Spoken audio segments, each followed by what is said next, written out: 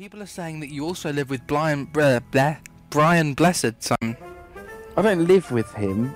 I mean, he visits a lot, sure, but I don't live with him. Good grief. Well, he's married. Is he there at the moment? I'm going to live with a married man. That would be weird. That'd be creepy, wouldn't it? Does he perhaps need anything to eat?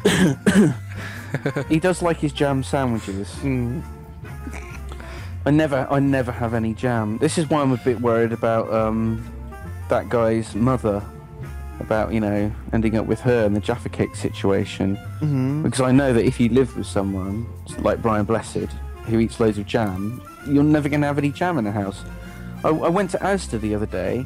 I bought 48 jars of jam, came back, put them all in the cupboard, put a lock on the cupboard, took the cupboard off of the wall, put it in a safe, put the safe into a slightly larger safe.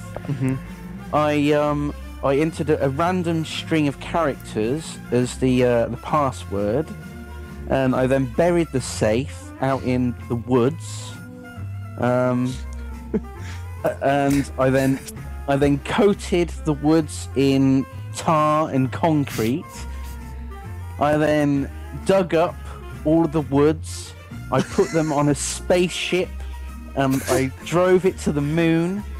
I then blew a big hole in the moon, put the wood in the middle of the moon, covered it back up, and then I knocked the moon out of orbit so it would go into deep, deep space.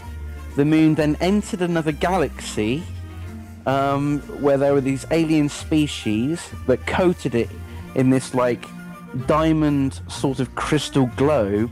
So it's like a snow globe but with the moon inside. And it was amazing. It looked so magical. And I thought, my jam will be safe. And I then went down the next morning to have jam on toast. And of course I couldn't, because it was like buried on the fucking moon galaxy.